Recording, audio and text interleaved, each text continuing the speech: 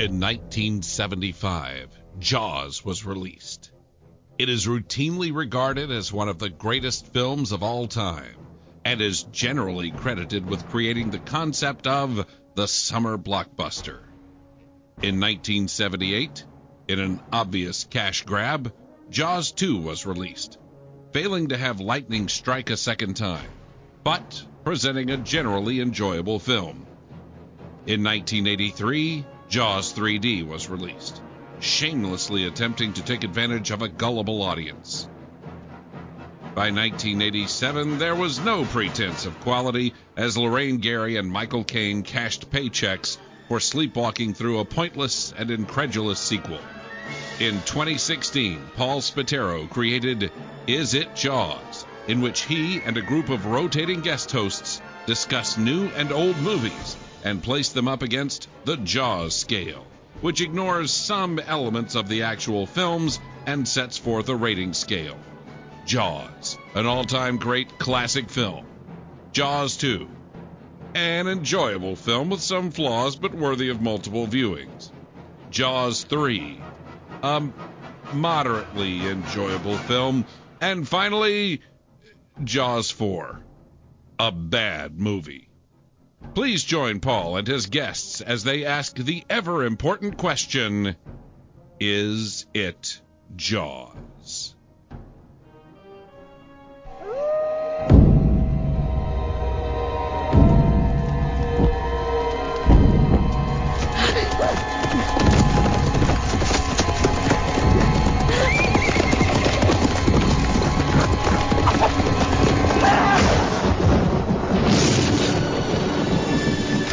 Constable Ichabod Crane, sent from New York to investigate murder in Sleepy Hollow. How much have your superiors explained to you?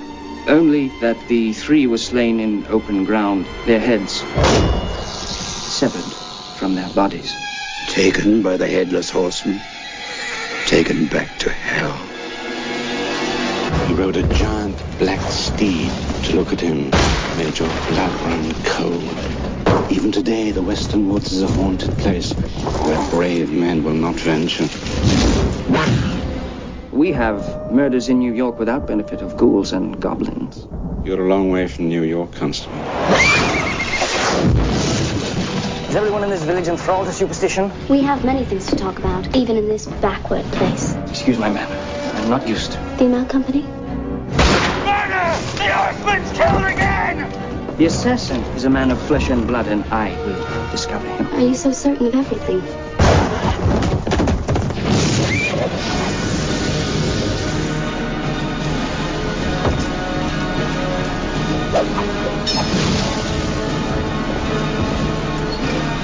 Perhaps there's a bit of witch in you, Katrina.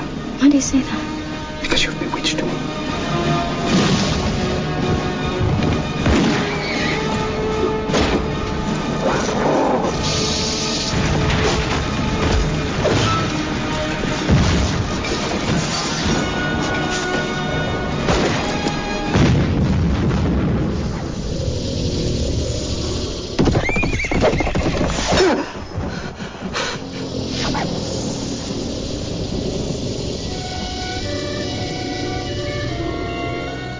Hello, everybody, and welcome to Is It Yours? I'm Paul Spataro, and as always, sitting sort of next to me in a Skype room in the ether is my good buddy Sean Whalen. Really great to be here. Good to have you here. And today we are here at the behest of Mr. Trey Hooks, who heard me bad-mouthing the movie Sleepy Hollow during our Batman Returns review and said, Paul, you're an idiot. He didn't say it in those words, but I could read between the lines. And said, Sleepy Hollow is a good movie and I want to come on and do its defense. And just by way of background, I saw Sleepy Hollow in the movies, or in the movie theater, excuse me. And I was not very high on it. I felt like it was too Tim Burton-ish. It was, in other words, too stylistic. And I expected a little bit more.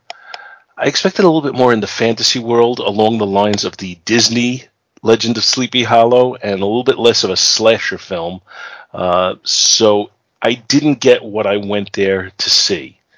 Now, that said, I had not seen it since then, and I badmouthed it based on that one viewing. So when Trey suggested that we cover this, I rewatched it on, what is it, on HBO Max, I think? Mm-hmm. And my opinion is better than it was then. I'm still not what I would call a fan of the movie, but I'm not quite as harsh on it as I was that day. All of that said, I'm going to pass the baton over to Trey and tell us your thoughts on this.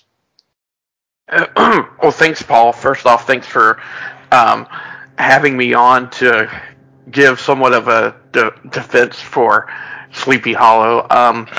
Like you, I saw it in the theater for the first time, and I've just always enjoyed it. it. Tim Burton is a very stylistic director, and I feel like this is one of the least Tim Burton-y of his movies. It doesn't have the same visual stylings as, for example, Batman Returns or Beetlejuice, where you see a lot of the same visual motifs in it. With the exception of a few of the bit parts, he strayed away from his regulars. I think this may have been, outside of Edward Scissorhands, this was the second time he had worked with Johnny Depp, so this wasn't seeing, Helena Bonham Carter for the fourth time in a Tim Burton film, or Johnny Depp for the fourth time in a Tim Burton film. So, sometimes when he leans into his proclivities, like Beetlejuice or Big Fish is actually my personal favorite Tim Burton film, you can get a really excellent movie. Sometimes when he veers away from them, like this, and I would say even the '89 Batman, you can also get a really good movie. So I kind of like it for its lack of Tim Burton-ness instead of for its Tim Burton-ness, if that makes sense. Yeah, I think that does make sense. So before we start getting into details on it, Sean, what's your take on this movie? So, like both of you, I saw it in the theater in 1999, I think it was. And I haven't seen it since. And that wasn't because I didn't like it. It was I saw it in the theater, had an enjoyable experience. My memories of it were always that I enjoyed the film. It wasn't one that I rushed out to purchase or anything like that. This was a pleasant surprise, actually, watching it again. I didn't have bad memories of it. I remember seeing it and liking it just fine. But like I said, it wasn't one that I needed to own when it came out or anything like that. I really liked the story. And I'm kind of, I think, more in line with you, Paul, as far as My Sleepy Hollow is more of, I'll say My Sleepy Hollow is more of the Disney animated version.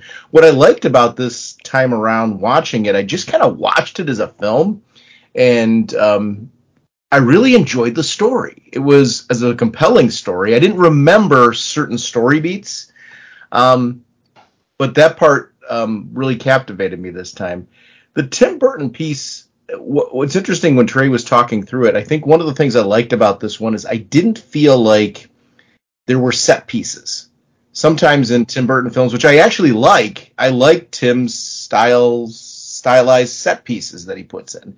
But they wouldn't have fit for this film. I got more of an idea of a location, and a large location with things happening in it, which was pretty important for this film because there's a lot of horseback riding. There's a lot of this sense of movement to vast locations, being chased. And if you feel like you're tight in set pieces, you're not going to get that sense of, oh my gosh, they're going really quick, vast distances to try and get away from losing their heads. So, which is a pretty critical component of this film. And I really kind of enjoyed just scale in this one, which isn't something I usually get from a Burton film, a sense of scale. I walked into this one kind of expecting myself to go, it was an okay Tim Burton film. I really liked it. And I was surprised by that. Not that I didn't the first time through, but I was surprised by how much this felt fresh to me this time around versus, I think, having seen it in 99. So it was an interesting viewing this time. All right. Yeah, like I said, I'm more forgiving of it today than I was 23 years ago, 24 years ago. My God, I can't believe how time goes by. But anyway, I think the first thing that threw me off was having Ichabod Crane being like a CSI investigator instead of a school teacher. And I have to admit that I don't have a great deal of familiarity with the source material, Washington Irving's short story. So I don't even remember. I believe he was a school teacher in that as well, but it's not my concern with not concern, but my uncomfortability, discomfort, whatever word you want to use there, with the changes is more the changes from the Bing Crosby narrated version by Disney than it is the original source material. It felt like we were taking a very modern character and putting him into the I guess the late 1800s. So that just felt off to me to start. And this movie, I've said in the past, it committed to me what is the ultimate sin of having a child killed by the killer in the movie.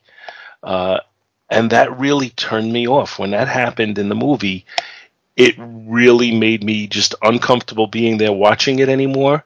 And it closed my mind. I'm going to admit that I was a little closed-minded about it because that just disturbed me. That child should have gotten away somehow. And if that had happened, I think I would have walked away a little less down on the movie than I was. It's probably a silly standard to go by because it is pure fiction and it is purely, no child. They could have put this thing at the end. No children were harmed in the filming of this movie, and it would have been okay. But for some reason, I just found that very disturbing. I really did, and it bothered me. So we'll go for that before we start going into some other things. Sure, I understand that viewpoint. I will give Burton credit. There's a lot of ambiguity and subtlety in that scene. In a film with a lot of viscera, and we can talk about that, they did not go there with the scene with the kid hiding under the floorboard. So I appreciated that it was implied and not shown.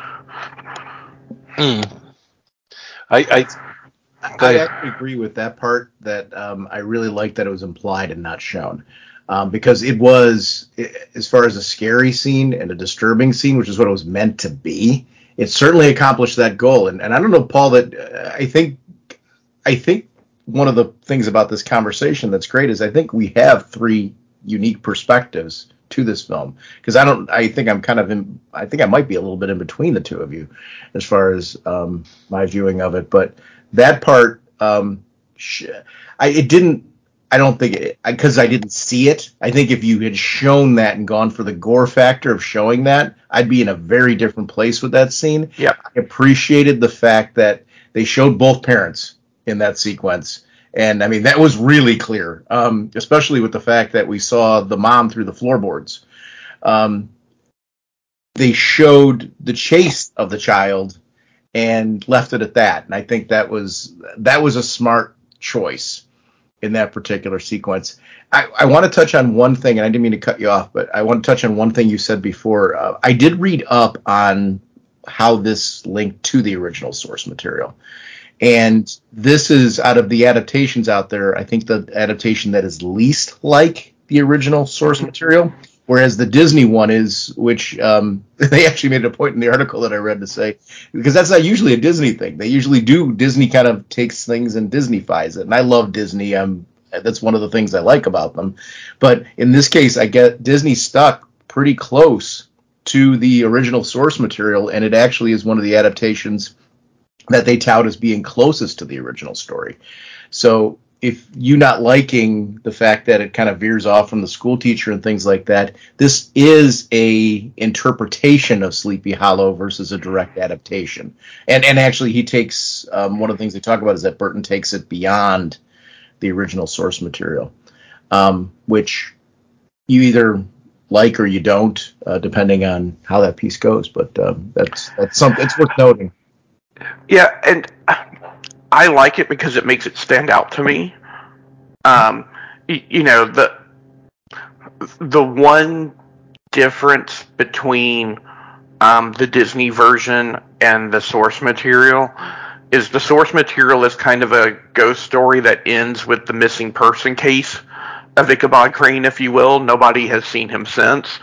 And Disney gives you that strongly implied happy ending that he ended up in another town with a nice plump farm wife and, you know, a good life. So, you know, I liked that they made this a mystery. I liked kind of the dawning of the age of reason, if you will. I even liked the gore, and I'm not a gore hound, but I thought it was a nice juxtaposition to this fussy, orderly, clean constable who was clearly a fish out of water. And I thought part of the fish out of water was being someone who seemed so off-put by mess, have what at that time was a very messy job. See, now I think, and I'm going to try and not be so critical moving forward after I make my last point of why I found this disappointing. I believe, looking back on it, that being familiar with the Disney version and being familiar with what Tim Burton had done in the past with Pee-wee's Big Adventure and Beetlejuice and Batman, I expected a more fantastical adaptation of what Disney had done. But instead of getting that, I got what was essentially a very stylistic slasher movie. And that, I think, is really, you know, the subversion of my expectations, which I usually find to be charming when it's done, in this instance turned me off to some extent, because I didn't get that fantastic journey that I was looking for. So a lot of my criticism is not so much based on, oh, this is a bad movie, so as it is, this isn't the movie I wanted. Mm-hmm. So now that said, in the casting in the movie, I'm not a huge Johnny Depp fan, but I'm also not a huge Johnny Depp detractor. So it's kind of like it was okay to put him as Ichabod Crane. I think I would have gone for somebody a little older in the role. Mm-hmm. I think, you know, somebody a little bit more nerdy, more, you know, much like the original movie. Even in the CSI way that they're presenting him, I think it would have been more. I don't know. It just would have felt more natural coming out of somebody probably 5 to 10 years older than what he was when he made this movie. But other than that, I thought he was fairly good in the role. I liked probably more than you know, the main characters. Like Christina Ricci didn't really do anything much for me. Miranda Richardson was, you know, she was fine. But the ones I got a kick out of were much more the small cameo type roles. You know, we got to see Christopher Walken as the Hessian soldier who becomes the Headless Horseman. We get to see Ray Park as the Headless Horseman, although we never actually see Ray Park. You know, Martin Landau having a small part. What's his name? Senator Palpatine having a part. And what's his name? The Harry Potter's uncle having a part. You know, different people who I've seen in other things since or before that I just got a kick out of, which again does not speak too well for how engaged I was in the movie, because I'm paying attention to who the actors are and oh, there's so and so, and not being pulled into the actual film. And maybe that's part of my problem too. What do you guys think? Well, no, the leaders of the town is a murderer's row of character actor talent. And I'll throw in there, you had Christopher Lee as the judge who dispatches him Right. on the case, right? I liked Johnny Depp in this. I thought he played the role well. We're in this stage in his career before, especially in the Burton films, before everything is oddness for oddity's sake. So I appreciated that. Really, the only negative casting for me, and I don't know so much that it is the acting performance as much as this version of the story almost doesn't have a need for the character, and it is, one of the criticisms I do have of the film, and that's Casper Van Dien as Brom. You almost don't need Brom in this story, and that's the one part to where I'm like, okay, but Brom's kind of got to be a bigger part of the story. The motivation to be the bully to Johnny Depp, it was mainly just because it was clear that there was interest in Christina Ricci's character, but it was very quick. Which, it was funny, one of the things that I actually like about this film, we're in a day and age right now where remakes are kind of like, you blink and there's another remake out there. Some are really good. Some are kind of, why did you do this? And what I really liked about this one was the fact that we didn't do a lazy remake where there's no purpose to it. In this case, there was a story being told, whether you liked it or not. That's okay. That's one of the nice things about film, is it's okay to have different opinions on the film that you just saw. But in this case, I was pleasantly surprised, because I've seen the animated version quite recently, and I was pleasantly surprised at how different this felt and valid this felt as a movie.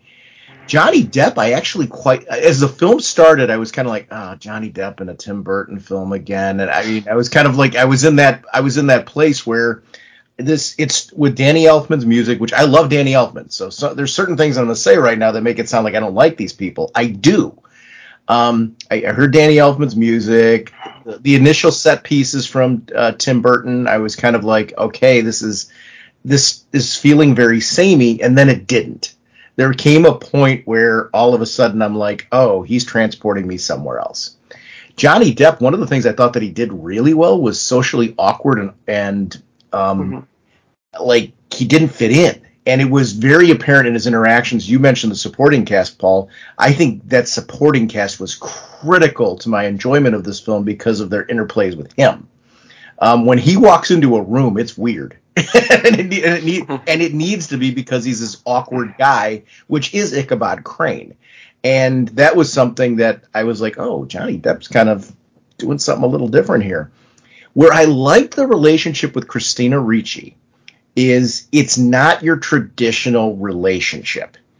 He's awkward and weird but interesting. There's enough, he's a CSI guy, there's something to him that she's drawn to, because she's weird too. But she's a different kind of weird. And it's either that's something you latch onto, and it's okay if you don't, but it was something I did latch onto this time. I'm like, oh, she's kind of an odd duck too, and she's, later on in the film you find out she's painting stuff under his bed, and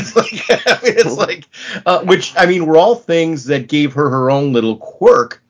And she connected with him, and it's where there comes a point in time where he's pushing her away or almost not including her, because it's kind of the nature of the job, but also because she's so close to his suspect that she's really hurt by it, because I think she finally found her person, and he's kind of like, I think you and your dad, there's something going on here, and you guys are involved, which was, I thought, a really well done story beat in this one.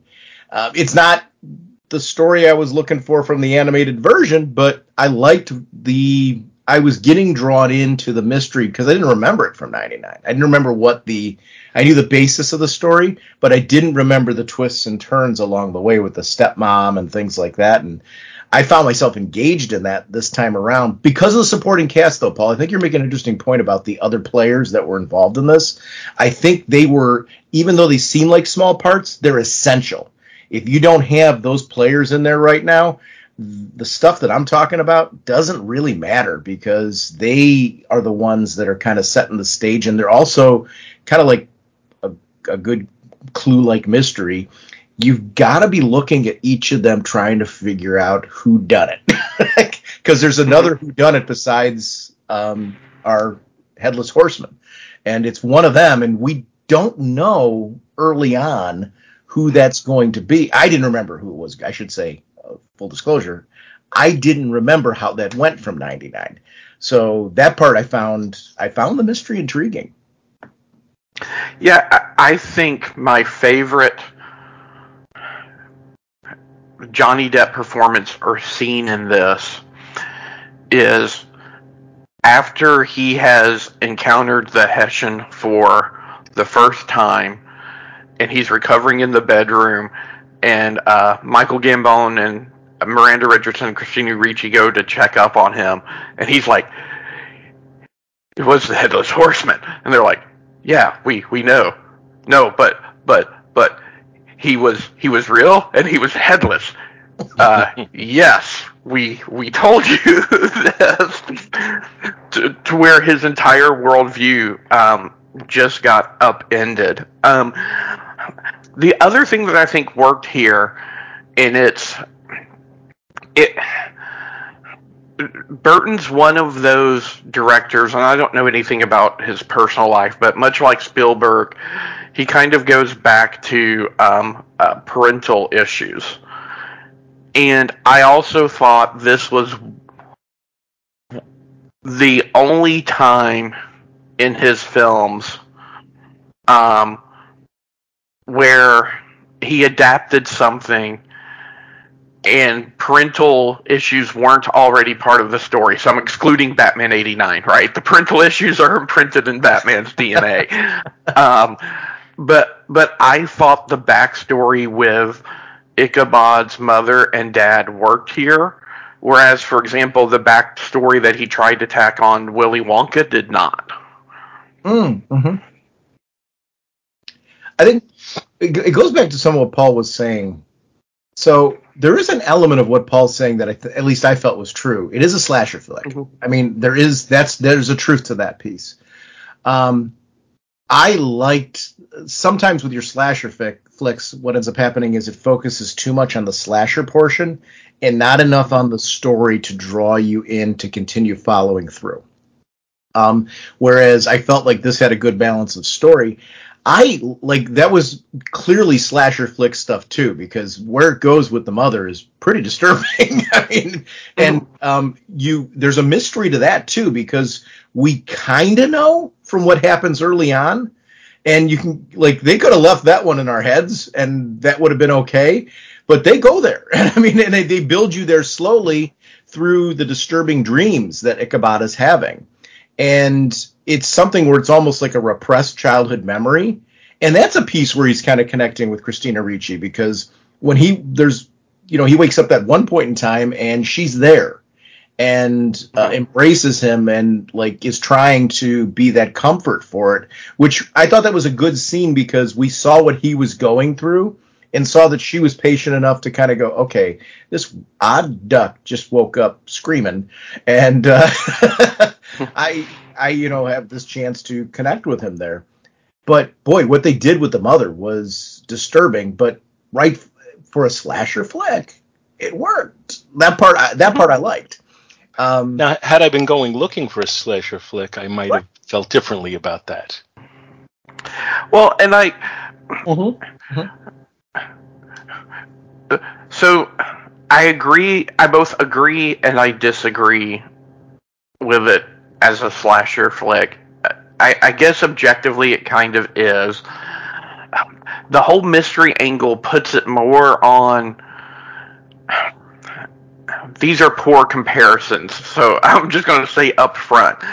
But the procedural aspect gives me more Seven and Silence of the Lamb vibes than like Halloween vibes. And I'm not an expert on Giallo at all, but I listened to the Vault of Startling Tales of Terror, or what, I can't remember what the full title of it is, Paul. But I've heard those guys talk about those Italian films where they just spurt the blood like red tempera paint, and that had this feel to me. Like we weren't supposed. It's so over the top. We're not supposed to take it seriously. Trey, here's where I think your comparisons are good. When you were saying Seven and you were saying Silence of the Lambs, I was nodding along the way and listening to you because I think what you're touching on is what worked for me. It's not one kind of film. There's elements, like appropriate elements of certain kinds of films in there that made this one kind of feel cool. I agree it's not a straight up slasher flick, and there's elements of slasher flick in it though. Which I can see Paul's point, where if you're not walking in looking for that, that's going to be potentially off-putting to you. Clearly, in Paul's case, it was. So I get that. What I like about the film is what you're talking about. I think when you put in the vibes of Seven, when you put in the vibes of Silence of the Lambs, that's where the story comes from. That I really enjoyed, instead of it being just brutality for brutality's sake, because that you lose a story in that, and I need the story beats in this one. It was the part that I will say, I remember this from '99, and I did feel that this time, this isn't my Sleepy Hollow because of the fact that it's where it veers off from the source material. But I actually like. It's either you like that or you don't, and there's no right or wrong answer to that. I liked that because I got my Sleepy Hollow in the Disney version that I really dig. This one's like doing something that makes it worth seeing. I think is I think you hit the nail on the head, Sean. I love the Disney version, but the Disney version makes the cheap Good Times version superfluous. It makes the Hallmark movie superfluous. It makes the Shelley Duvall's Fairy Tales in Theater. There was an offshoot that was like folklore, right? And you were speaking about good Ichabod Crane casting, Paul. That one had Jeff Goldblum in it, and that's probably the best live action casting you could do. I can't disagree with you there. It kind of makes all of those versions superfluous because they are just retelling, that same story with the exact same beats. The fact that this did something new, it may not land for everybody, but it gives it a reason to exist. See, now when we talk about comparisons to Silence of the Lambs and Seven, it's strange because they get very different initial feelings out of me when you talk about them. Seven is, by its very nature and intentionally so, a movie that makes me very uncomfortable when I'm watching it. I didn't really enjoy Seven. It's not because it's not a good movie. It's because I don't like that uncomfortable feeling. This movie might have had a little bit of that vibe to it. Silence of the Lambs, I think, is... we've never done Silence of the Lambs on here. We may do it eventually one day. Who knows? I'll tell you now, before we even think about it, I'm going to rate Silence of the Lambs as Jaws if we ever do it. I think Silence of the Lambs is a great movie, and there's a certain elegance to it, and I think it's really mostly just based on Anthony Hopkins' performance more than anything else. But that had the element of it that took it out of that totally feeling uncomfortable and immersing myself in the movie. And not that I felt comfortable with the character of Hannibal Lecter in any way, but there was something about that movie that just transcended the level of slasher. I don't feel like this movie transcended slasher. I think it is slasher. I think the Tim Burtonness of it by making it a period piece and making it somewhat stylistic is an attempt to transcend slasher. And I think it either works for you or it doesn't. For me, I was looking for I'm kind of almost contradicting myself because I've talked about how much I've grown tired of the Tim Burton stylisticness in certain movies, and I'm sitting here telling you I wish he had just gone for that stylisticness and given us this fantastical movie as opposed to going for that slasher flick. But that's really kind of what I'm saying, even though it contradicts some of the things that I've said in the past. Like I said, there's an uncomfortable nature to this movie that I didn't anticipate and didn't want, and I think that's ultimately where my problem lies. It's not to sit here and say it's a bad movie. I don't think the direction is bad. I don't think the acting is bad. I probably would cast my lead a little differently, as I said, but I don't think he gives a bad performance. It's just it. I think Tim Burton got what he was shooting for in this. I just wanted him to shoot differently. I wanted his aim to be different. What did you guys think about Christopher Walken as the Horseman? We've talked about like the cat. I think everybody around the Horseman, but we haven't really talked about him because there's a backstory that's developed there for the Horseman in this, and a present day story for the Horseman that's been developed in this one. What did you guys think about him? Because obviously it's him when he has a head that we see him. The rest of the time, I don't know who that was. That may have been him, may not have been. But without the head, it's Ray Park. Oh, is it? Yes. Yeah, it's Ray Park without the head. Yeah. I thought the casting of Christopher Walken was excellent, to be honest with you. I thought, I mean, it's you don't get to hear the Christopher Walken talking during it, but just the facial expressions and everything. I thought he was perfect for it. I don't think he even stood out as being Christopher Walken per se. I think you could walk away from this movie and not realize you saw Christopher Walken in it. But just the same, I thought he had that fierceness in his look. When at the end of the movie, when he is kind of regenerated, the looks on his face, you could see he's acting the part there, and he's giving you a lot in his expression. So I really liked that casting, I have to say. And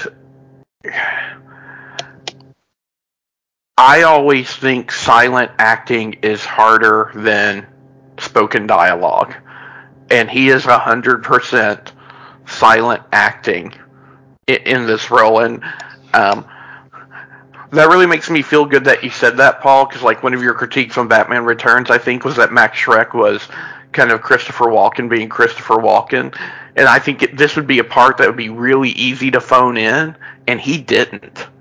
Yeah, I agree. He was one of the highlights of the movie to me. He came off as the Horseman, not a parody of himself, which I think is a really critical. Like when I first saw him, I because I hadn't seen it since '99, I'm like, did I like him in this? And what really stood out for me watching it this time around was actually the fact that he didn't say anything. I actually thought that was brilliant because seeing him act that way was kind of a chance to see him show some range.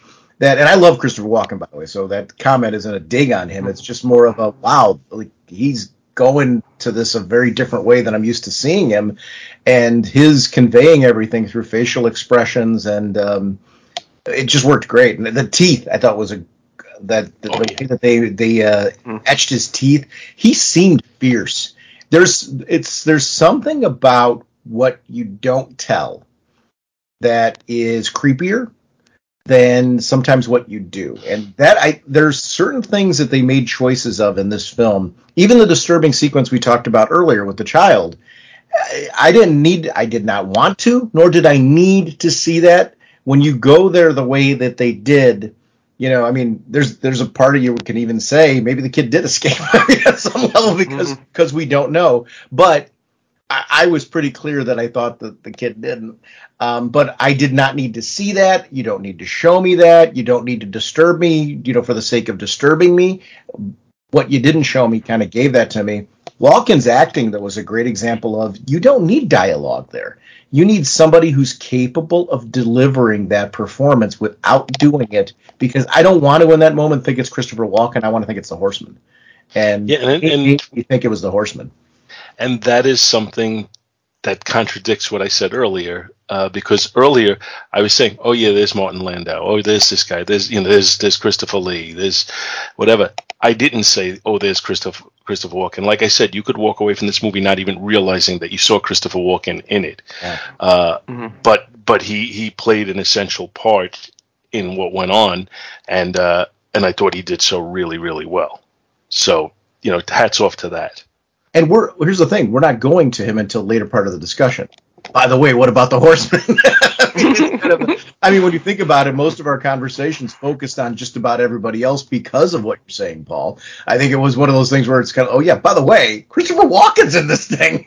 I really appreciate subtlety in acting. I appreciate when people can get a point across without... and again, there's contradictions because there's certain parts where, in certain movies where somebody chewed up the scenery, and I think it was wonderful because it called for that. But when the obvious choice seems to be to chew up the scenery, and the actor doesn't, and then ends up being more effective because they did that, when I see that happen, I think that's just tremendous. And we mentioned earlier Silence of the Lambs. I think that's what Anthony Hopkins did as Hannibal Lecter. He really could have been, over the top, hammy, emoting and doing all sorts of stuff, but he chose to pull back and just be creepy in his own way. And I thought that was really good. In Seven, I think Kevin Spacey did the same thing. That was almost his Hannibal Lecter.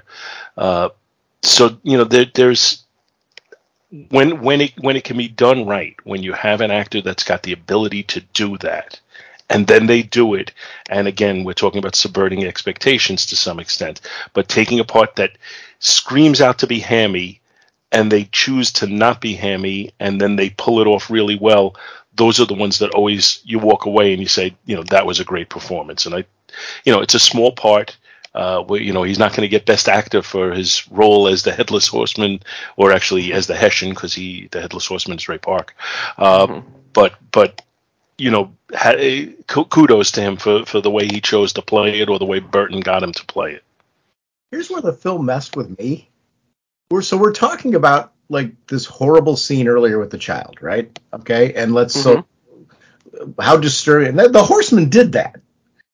By the end of the movie, I'm cheering because the Horseman was wronged, because he took his head was taken away, and the horrible stuff that Miranda Richardson's character was doing to him. Like, yeah, let's make this right. Let's get this head back to this Horseman because he deserves to have his head back and all that kind of stuff. And I'm like sitting here back, what a contradiction this is, because this guy did some really disturbing throughout his history. Like, forget about when they killed him. Before they killed him, this guy was just wrecking people and destroying worlds. Now all of a sudden you've got him coming back and being controlled by somebody, and somehow I'm feeling that he's been wronged. You're cheering for him when he drags her away as his bride at the end. Yeah. And I shouldn't be cheering for him at all. He's terrible. Yeah, no, that is a really well done turnaround, because you see it in more often in long form storytelling and television shows, and I can go to Breaking Bad or The Sopranos or whatever, where they try to give a bad guy a redemptive arc of some sort, or the audience expects a redemptive arc of some sort. Maybe they're not going to actually, like in Breaking Bad, they really didn't try to give you a redemptive arc. But you do get to a point where you say, this person cannot be redeemed. And then you even see it in some of the Star Wars movies, with Darth Vader having a little redemption at the end, or I can't even think, Kylo Ren, them trying to, and we can argue about the level of success that they reached in those redemptions. But in this one, we're talking about somebody who's loathsome, and then they can turn us around at least for a minute and have him saying, yes, go ahead, do that. But, it's part of it is he's not, he doesn't get his head and he's going off to live happily ever after as a redeemed murderer. He's taking her down to hell with him. So, it's not like he's, getting the fruits of victory here. He's just taking her for her necessary. That she deserves every bad thing that he gets. And I think him taking that away, like taking her with him, is like him taking a Lunchables with him. Like it's like he's got this thing now that's going to preoccupy him. It's very sweet. Well, there's one other relationship that I want to bring up that we haven't touched on, because it's one of the pieces of the film that I really like, and that is the growing bond and friendship between Ichabod Crane and young Maslin. I think young Maslin's the best character that they added. I think he's like the one great add to the mythos, if you will, from this version. I don't necessarily disagree, but I don't have a lot to add on that point, so I'm going to pass you right over to Sean on that. I'm with you on that beat being something that I latched onto this time, because that was something I didn't even remember being a thing. And what I liked is that he didn't immediately like bond on to him like a parental figure or something like that. He was kind of like the, now I'm a dad all of a sudden. I don't want to be. And I mean, he was seeing the writing on the wall where this poor kid who's lost everything now because his mom's already gone, because that was where, Ichabod was trying to point him back to saying, you still got your mom. And he's like, no, I don't. And he's alone and sees Ichabod as being this kind of person that could potentially be somebody. He's like, I'll work for you. I'll be your servant or whatever, because he's looking for survival at this point, because he's like, what's next for me? And Ichabod's like, I don't want to open this doorway. And I actually liked the subtle way that they did that. It was all done through acting and through his reaction. And, you read a lot into, and that's something I thought the film did well. There's certain pieces where they aren't explicit. They let the reaction of the actors, they let the storytelling kind of guide you through things. And I liked him a lot, because I liked that it was the events of the story that led Ichabod to start gradually realizing that this kid's got value. This is something that could not only enhance this case, which was the first place that it goes, but now it's also somebody who, wow, we've been through this thing together, and I actually like this kid. And let's kind of figure out what life's going to be like for all of us moving forward together. And he pushes Ichabod forward. He's the one who pushes, you've got to deal with your feelings for Katrina. Yeah. We've got to get justice for this town. He's kind of the one who holds Ichabod accountable. And in no way is this film crying out for a sequel. And there's part of me that wants to see the next case of Ichabod, Katrina, and Maslin. He's a forensic scientist. She's a witch. Together they fight crime.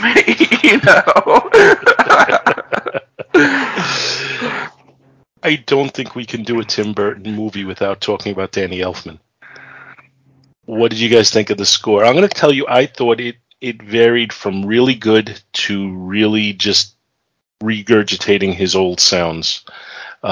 So it was a very, very inconsistent score as far as I was concerned.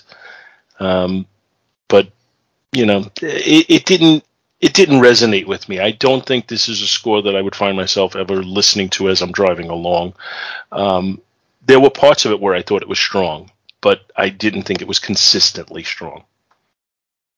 Yeah, I think the hallmark of a great score is you can listen to it separate from the film. And that's always what I apply to it. Could I sit in the car and just put on this score and be driving along and enjoy listening to it? And I don't do that too often. I do it occasionally, but not too often. But I still always do it in my mind when I'm trying to rate the score. I agree with you totally on that. So on that account, it doesn't hold up. But I never found it to be obtrusive, and I never felt like it fought the film. Agreed. What do you think, Sean? I felt it enhanced the appropriate intense sequences. So music a lot of times will take you to emotional places, and I felt it did that. I'm actually, one of the things you said earlier, Paul, I agree with, but I don't think it was Elfman's score that did this. I think it was just the whole like Tim Burton vibe at the beginning. And I want to be clear, I love Tim Burton. So I'm gonna say at the beginning of this film, I felt like this is another Tim Burton film, and that isn't just the score. It was the score. It was the atmosphere, the tone initially, until it then surprised me and kind of did a whole bunch of different things. And that's where I think the score did it too.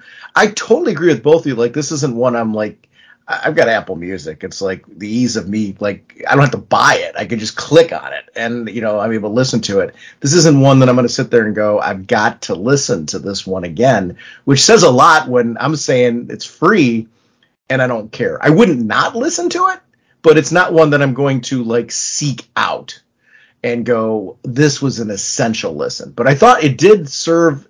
There's sequences where music enhances it. And I felt that there were sequences where Danny Elfman's music, I think Danny Elfman's brilliant.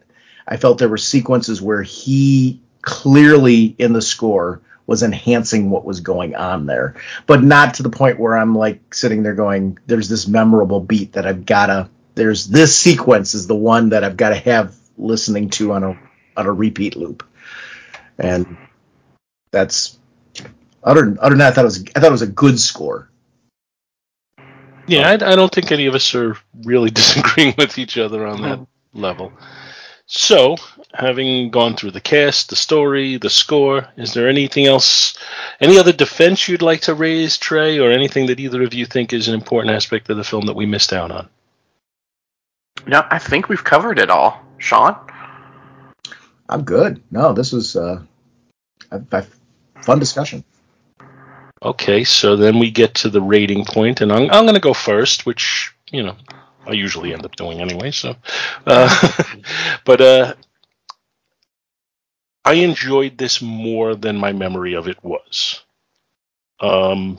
You're suggesting that we revisit this 20 some odd years after I first saw it was probably a worthwhile thing. I would not seek out again to watch it necessarily. I enjoyed it more than I did the first time, but I think that was based more on I was watching it as a movie with no expectations as that could get crushed on the rocks below. I knew what to expect, so I was watching it more for the story elements, the acting, and all of that. And I thought it was all well put together. That said, it really just wasn't my kind of movie. So my actual rating stays the same, but I do think more of it than I thought before. So I'm going to still say it's a Jaws 3 for me because I don't see myself wanting to see it again. But I am no longer of a mind that I'm going to use this as an example of what is wrong with Tim Burton because I don't think it is an example of what's wrong with Tim Burton. I think now I'm going to have to lean on Planet of the Apes from 2000 as my example of where Tim Burton went awry. And even that one, when we did it on here, I thought more highly of it in a second viewing than I had the first time I saw it. So for what it's said, for what it's worth, I think Tim Burton is an excellent, excellent filmmaker. I just think he's too self-indulgent sometimes, and that's really all it comes down to for me. This one was a high Jaws 2 for me, and I'm surprised by that. I was expecting to walk in for this one to be a Jaws 3 as well, because it'd been 99. I saw it in the theater. It wasn't one that I remembered. I remembered some basics of it, but one of the things that I found that I really enjoyed about this one was the mystery, and I benefited from the fact that I haven't seen it since 99. So I was kind of seeing it fresh, and I didn't remember a lot of the mystery elements, and that to me is where it works. My wife had mentioned when I mentioned that we were doing this. She didn't have a chance to watch it with me, but she wants to see it. I'm sitting here going, I'd like to see it again. Part of the joy of it, though, was not knowing. And so it's a unique film in the sense that usually my Jaws 2s or Jaws are when it's rewatchability. There's certain kinds of films, though, when it's a mystery, that half of the joy of it is what you don't know and having that unfold. So I really liked this one. I enjoyed the mystery of it more than I thought I was going to. And there were some character beats this time around that I didn't even remember being a thing that I enjoyed. I was surprised by it. It's one I'd recommend. If you haven't seen this one, I'd recommend seeing it because I see it being something where you're going to fall in a certain category on this one. You're either going to really enjoy it or, it might not be your cup of tea. It's a different sort of Burton film, and I liked it for that purpose. I'm Jaws 2 as well. Like I said,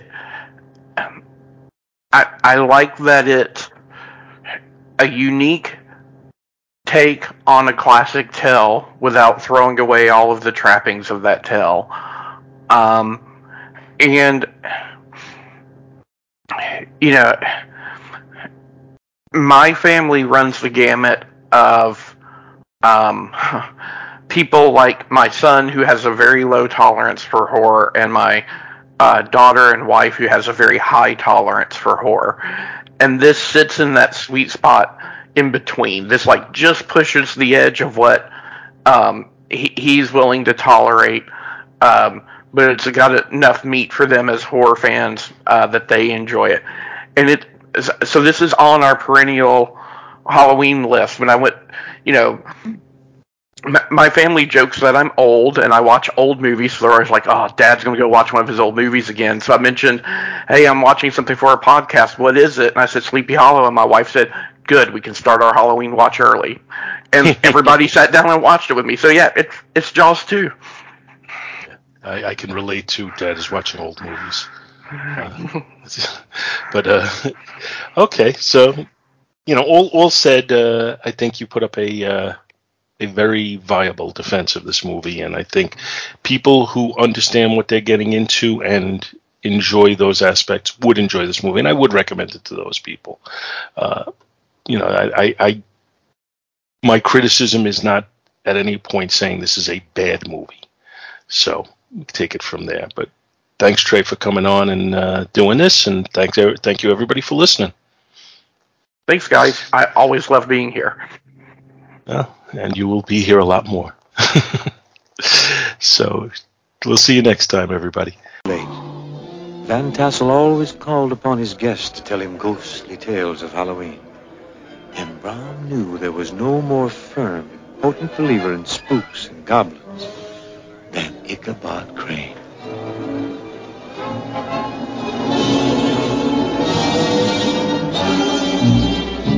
Just gather round and I'll elucidate on what goes on outside when it gets late. Long about midnight, the ghosts and banshees, they get together for their nightly jamboree. There's things with horns and saucer eyes, some with fangs about this size. Some are fat and some are thin. And some don't even wear their skin. Oh, I'm telling you, brother, it's a frightful sight to see what goes on Halloween night.